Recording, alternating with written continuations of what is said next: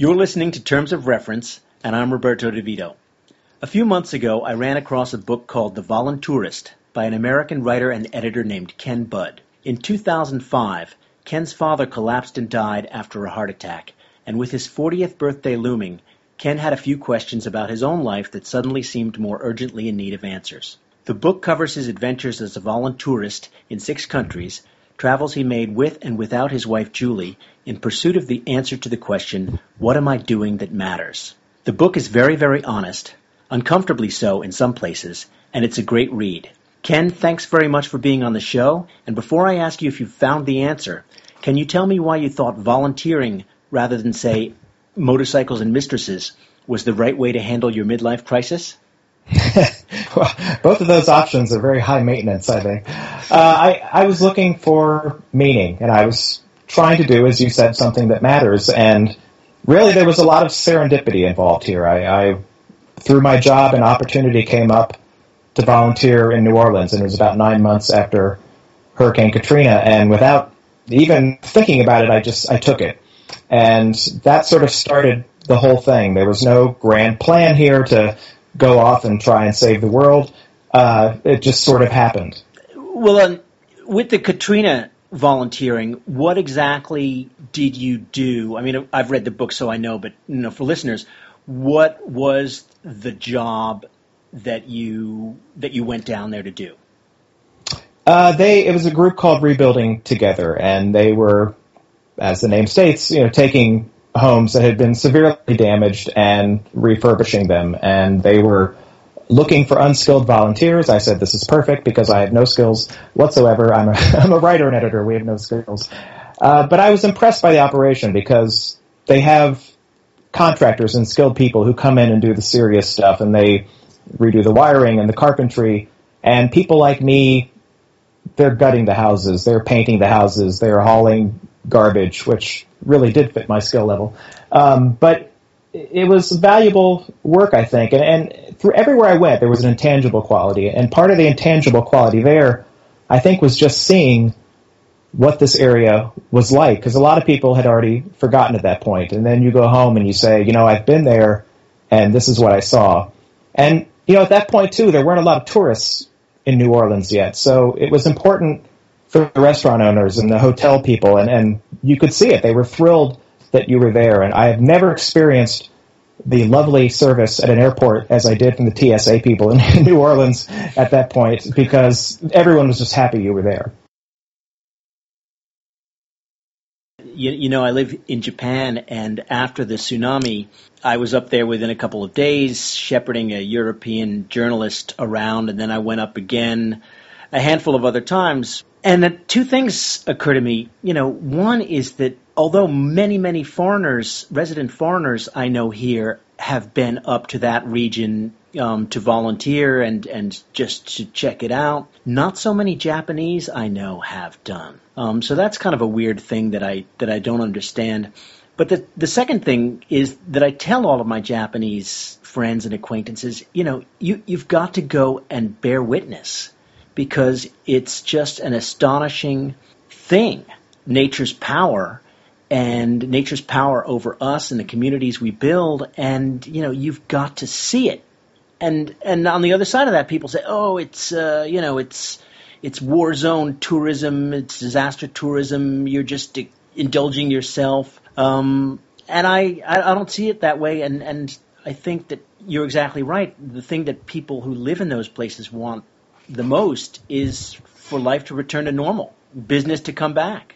Yeah, and that's a part of this that often gets overlooked. And I really did feel like the most important thing we did was just go there and spend money. I mean, I think that was the key thing. And it sounds like nothing, but it's big. That's how people get by, and they need the business. And when you're there and you go home and say, oh yeah, I was in the French Quarter, it's fine. And then that helps spread the word as well. And it's those sort of benefits that I think often get overlooked. So how long were you down there in New Orleans? You were right in New Orleans, I guess, yeah? We were working in eastern New Orleans, and they did take us one day to kind of what was ground zero of the flooding by where the actual breach occurred.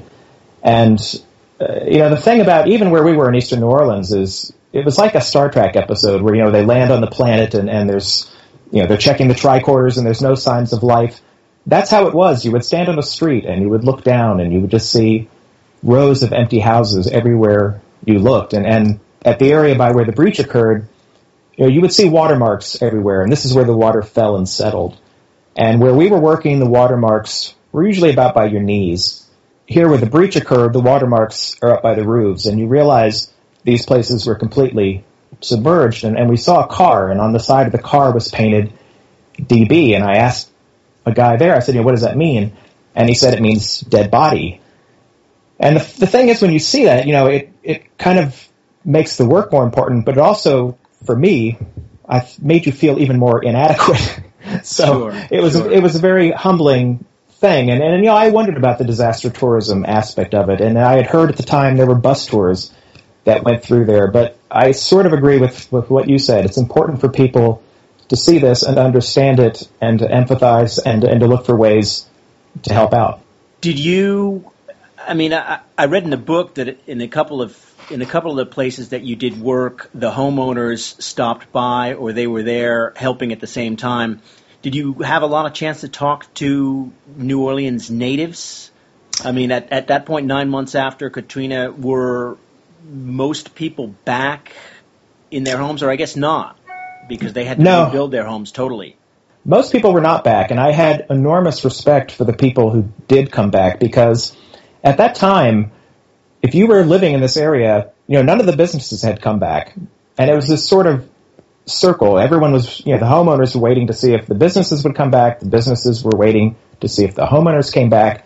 And just to go to Home Depot, that's an ordeal. You either have to go 40 minutes outside of the city, or I'd heard stories about one Home Depot that was just could never keep things in stock. So it was not a normal situation. And no, most people were not there. And I did get a chance to interact with homeowners. And I remember one woman just had this look of amazement that all of these people had come to help her.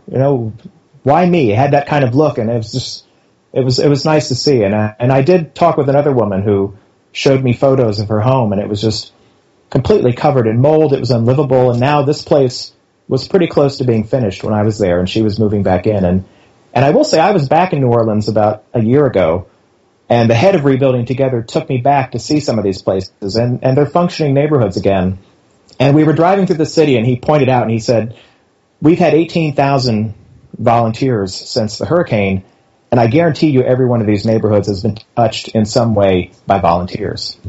In my conversations with a lot of people in the aid and development world, people who have become professionals in the industry, most of them, or many of them, started out not with the idea that they would become aid and development professionals and get a bachelor's, get a master's, get a PhD, and go to work for the UN 3 doors down from Ban Ki-moon. But they started with a volunteer experience, either, in the Peace Corps or in, the equivalent somewhere else. And I think most people have said to me, we were there to help the local people, but what we were really doing was gaining experience of the world ourselves. And maybe showing the locals that if we're Americans, we're not wearing cowboy hats and carrying 6-shooters, or, if we're Chinese, we're not, et cetera, et cetera, et cetera. The main benefit is really just for yourself. Yeah, most volunteers that I've met say in very humble terms that I benefited more than the people I was trying to help. I'm sure it's true. And I mentioned the intangible qualities, and you sort of touched on that. To me, the biggest benefit was always that, especially when you're in another country, they're learning about you, and you are learning about them. And it changes the way we see each other. And it sounds very kumbaya, but yes, there really is truth in that. And I saw it again and again. That's what many people have said to me, and it's probably in great part why the Peace Corps was initially funded. People disparage volunteerism, especially international volunteerism, but the U.S. State Department, for example, just spends hundreds of millions of dollars on cultural outreach to try to persuade people or communicate to people that Americans are not the monsters that our television exports show us to be. Well, it's interesting you say that, because when I was in Costa Rica, I was told by a local gentleman that most Costa Ricans think Americans are lazy, and I thought, how can this be? We have the American work ethic, but it's exactly what you just said. It's what they see on television, and that's how they form their impressions. And so they see a show like Friends, and everyone's sitting around drinking coffee, and that's their experience. But when you're there working with people, and you're eating and laughing and sweating, and it just completely changes how we see each other. Right. So Costa Rica was your next stop after New Orleans, and you said New Orleans, you had the opportunity through work to go there, and then so you did, which probably many people would do. But I guess between that and the next destination, you developed the idea of doing something a little bit with broader scope. How did that come about in your mind, and then how did you go about choosing destinations and maybe shaping the project? Again, through my job, where I was working at the time, they had a kind of a mini sabbatical program, and you could take, if you'd been there 7 years, you could take 4 weeks. And I added 2 weeks of vacation. I had these 6 weeks, and I thought, after seeing how my dad died so suddenly, life becomes very precious. And I thought, I don't want to spend this 6 weeks, eating Cocoa Pebbles and watching South Park. Not that there's anything wrong with that. So, but I wanted to try and do something meaningful, and I was starting to formulate this idea that the other thing that was driving this is that my wife and I don't have kids, and I was sort of coming to terms with the fact that we never would have kids, and then I was developing this idea of, okay, if I can't have a child of my own, well, maybe in some minuscule, small way I can help somebody else's child, and that led us to work for 2 weeks at a elementary school in Costa Rica. Why Costa Rica, or? We were just, at the time, it was someplace we hadn't been, and it just, there was no, again, deep logic to it. It just, later on, I was more conscious about where I wanted to go and things I wanted to do. But in this case, we were looking around, and it just sort of spoke to us. And so what sort of stuff did they need to have done in an elementary school in presumably rural Costa Rica? We were teaching English, and then what the principal, he and I were sort of able to communicate. My Spanish is so-so, his English was about the same, but we heard him telling the kids, you need to learn English, it will help you in life, and it will help you economically. The tricky thing we had there was that we thought we were going to be teachers' assistants, and we got there, and I remember thinking, where the teacher is. And then the woman at the placement sort of dropped us off and was like, okay, Godspeed. And we're like, oh no, we are the teachers. So that was sort of a shock and, an adjustment for us to try and figure out just exactly what we were doing. So that particular school, for example, do they have serial visiting teachers, or was this sort of just a one-off? This was a new placement, and as screwy as that setup was, I will give the organization credit that, when we told them, listen, this isn't all that useful, it took us a week to figure out what we were doing. By the time we did, it's time to go. They then had 3-month volunteers, and there was much more consistency. And it was valuable for the school because, the principal had very limited resources, and if he didn't have to bring in an English teacher, well, now he can invest in computers and other things. So I could see the benefits, and it seemed like a smarter way to go about it with longer-term volunteers. Right. You obviously gave, or the organization solicited, feedback from you. Did that happen with all of the organizations you volunteered with, or was that an exception? Not all of them did, which I find surprising. You just think it would be a matter of course. But in this case, they did, and they clearly took it seriously because, like I say, it was a new placement, and you could tell how the program changed, based in part on our feedback. So, it didn't happen all the time, but most of the time. And how big was that community in Costa Rica where you taught? We were in a little town called Ciudad Casado, which is in San Carlos. And the nice thing about it, from my standpoint, was that it wasn't a tourist town. I mean, this was the kind of town you went to go somewhere else, was sort of my take on it. If you wanted to go to the mountains or go to the beach. But it was nice from that standpoint because you didn't see many gringos except for those who were there volunteering. Right. So then the third stop in your global odyssey was China, which I know quite a lot about. I lived 13 years in Hong Kong. I've been to China probably 300 times. So I really enjoyed that section of the book. Why China? I mean, I guess you wanted to go there. And then how did you find your volunteering opportunity there? Well, at this point, I'd done the first 2 volunteer experiences, and then I kind of had said, okay, I've done my little We Are the World thing. It's time to be normal again. But I kind of began to realize, well, wait a minute, this was sort of the start of it. This wasn't the whole thing. And at that point, it really was more of a conscious decision of, I want to go places I have never been. I want to challenge myself. In Costa Rica, a volunteer had told me, you only learn about yourself when you're outside your comfort zone. And I took that seriously. And so I wanted to do things that challenged me physically, spiritually, emotionally. And so China, we were working at a special needs school, and I had never been to China. I always wanted to go there. My dad had one of the most memorable trips of his life had been through China. So that was something that spoke to me, and I really wanted to go there.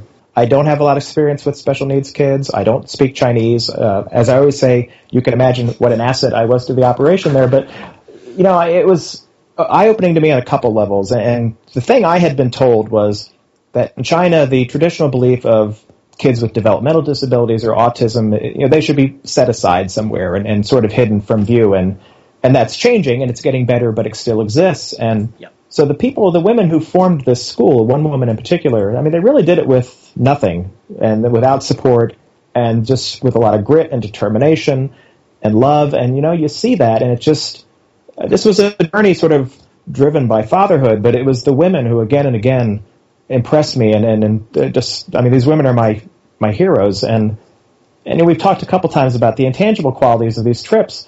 The women these teachers, they work incredibly difficult jobs, and I always felt like beyond what we did there to help, just being there was the most important thing, and we were a break in their routine, and when I did something dumb, they would laugh, and that was, I think, as important as anything, and just the fact that we cared enough to be there meant a lot to them. And the woman who ran the school told me through a translator, she said, you may not think you're being helpful, but we tell our families these people came all the way from America because they love your kids. And so, that was a very special experience. Sure, I can imagine.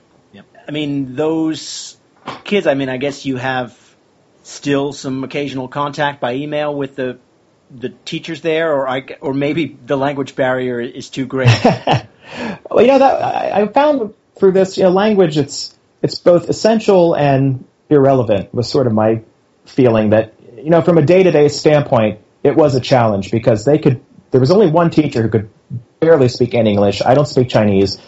So from a practical standpoint, it was tricky. But, at the same time, I could show up 20 years from now and these women would treat me like an old friend. And so you realize somehow these connections occur anyway. And I have stayed in touch with one of the teachers there. We email periodically, and it's very simple. I think of you today kind of thing. And so, it does continue.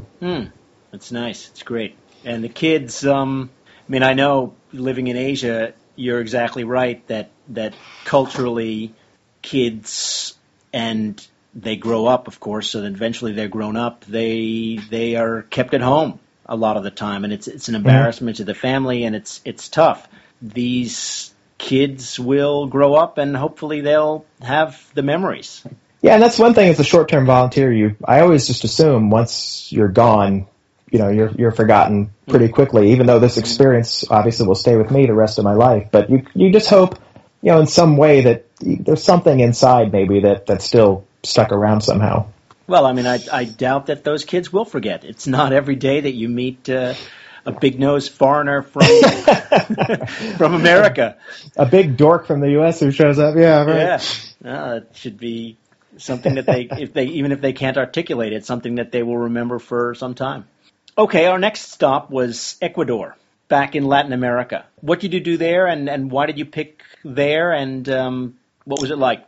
In Ecuador, we were with a group of scientists and researchers who are studying the cloud forest in the Andes Mountains, and the ultimate goal here is to sort of see how climate change is affecting the area. And, my feeling was, I mentioned I don't have kids, but I thought, if I did have a child, climate change would scare the hell out of me. And so I wanted to try and understand it better and try and do something to help. And in a lot of ways, I thought this was one of the more beneficial trips, because my understanding was that the researchers can run more projects when they have volunteer labor. And we were able to do some of the grunt work on the data collection side, data entry, that they don't have to do. And at the same time, for me as a volunteer, I got to see the Andes in a way that I wouldn't have been able to otherwise, because we're working totally off the trail, and you're with these scientists who, they can pinpoint these birds and plants, and it was just a really remarkable experience. And it was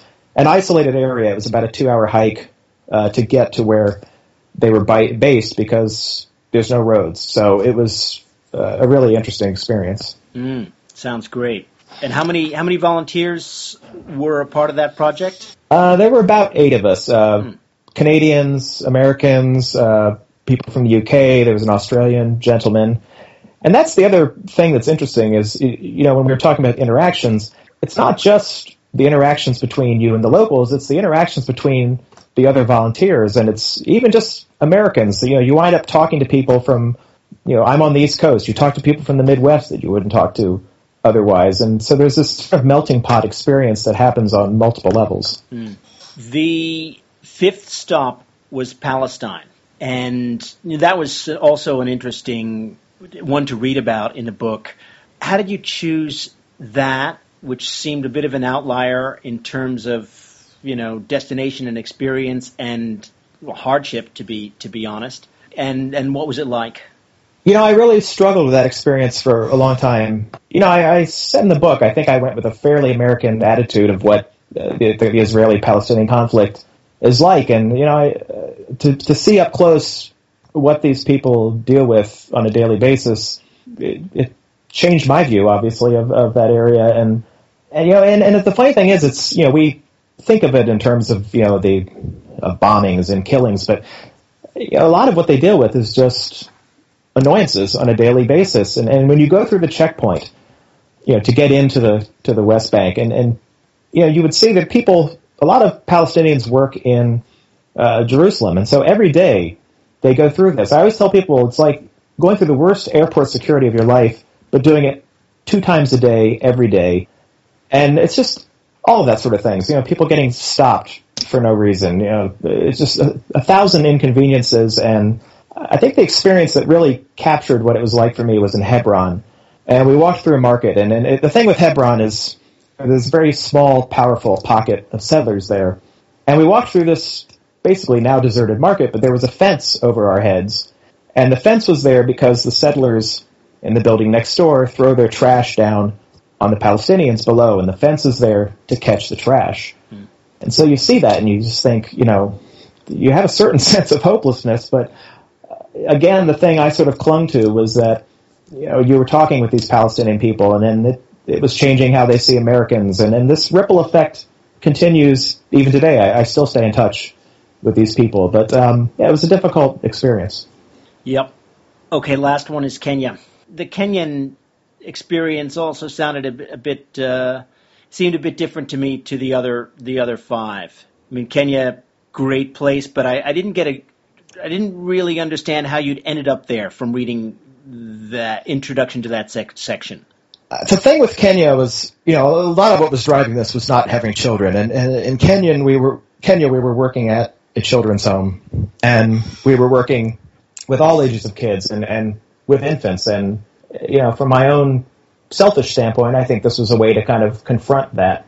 And again, I had been thinking all along that I wanted to try and help someone else's child, and as I'm sure there's often a lot of criticism of people who volunteer in orphanages, some of which I understand, because I worried about it myself. I worried that you show up and make some connection with the kid, and then 2 weeks later you're gone, and maybe that creates this cycle of abandonment.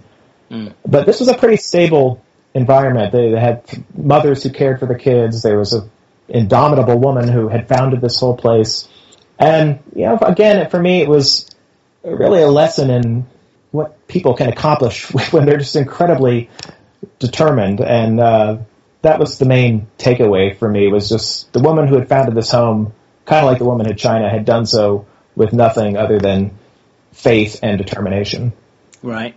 Well, that leads me to another question, and I just have a couple more. You've had a lot of experience of volunteerism, I think more than almost everyone, because I think many Americans, although many Americans volunteer, many Americans do it through their church or through organized religion, and volunteerism that's not based on that happens much, much, much less, unfortunately. So what I was going to ask is, if I wanted to help people or orphaned cats or whatever it is, because everyone has their own thing, what would you recommend based on your experiences? I mean, should I think about going to Kenya to help orphans, or should I go down to my local soup kitchen and ask them if they need someone to make sandwiches on a Sunday morning? There's a lot of different ways to do it. What do you think? I think on some level it's, I mean, let's face it, on a certain level it's what you can afford. There's going overseas isn't cheap. And, for me, I was in a lucky position that this was driven by not having kids, but by not having kids, it sort of gave me the opportunity to travel because I'm not paying for college education. So part of it is economic. I think ultimately it just has to be what feels right to you and what is the thing that is speaking to you and calling you. And, and I've heard, as I think anyone who volunteers overseas, you hear like, well, we have plenty of needs at home. Why don't you do this at home? And you can do it at home. This is maybe me being Mr. Kumbaya again, but I think my view of home, especially from this experience, is much larger now. And to me, Kenya is home and Palestine is home and it's all home.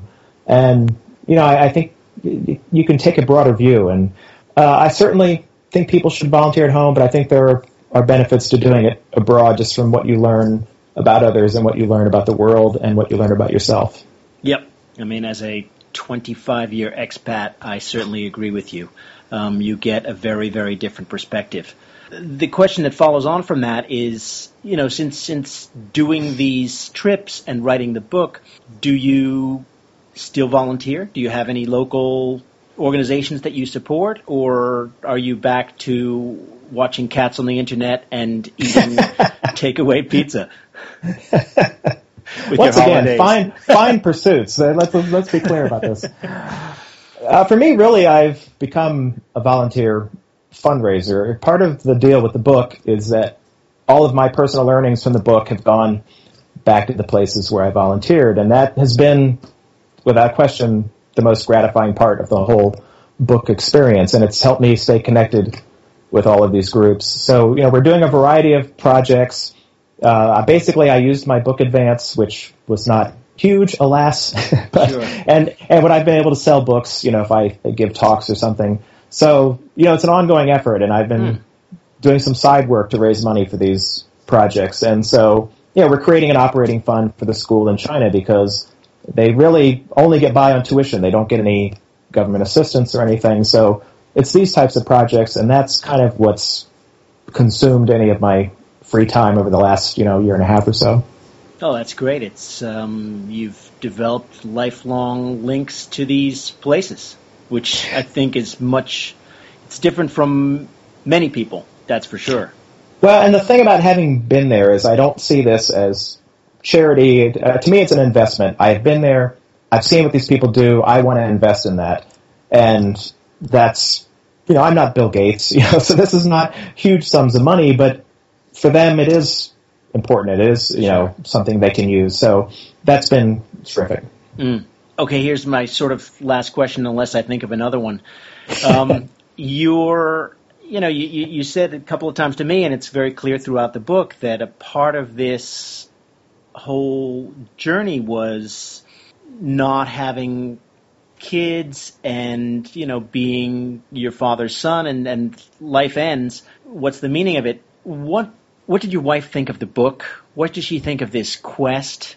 I think you addressed it very briefly in the book, but, I mean, you could adopt kids if you wanted. I don't know. Maybe that's too personal a question. No, because as you said, the book kind of lays it all out there. And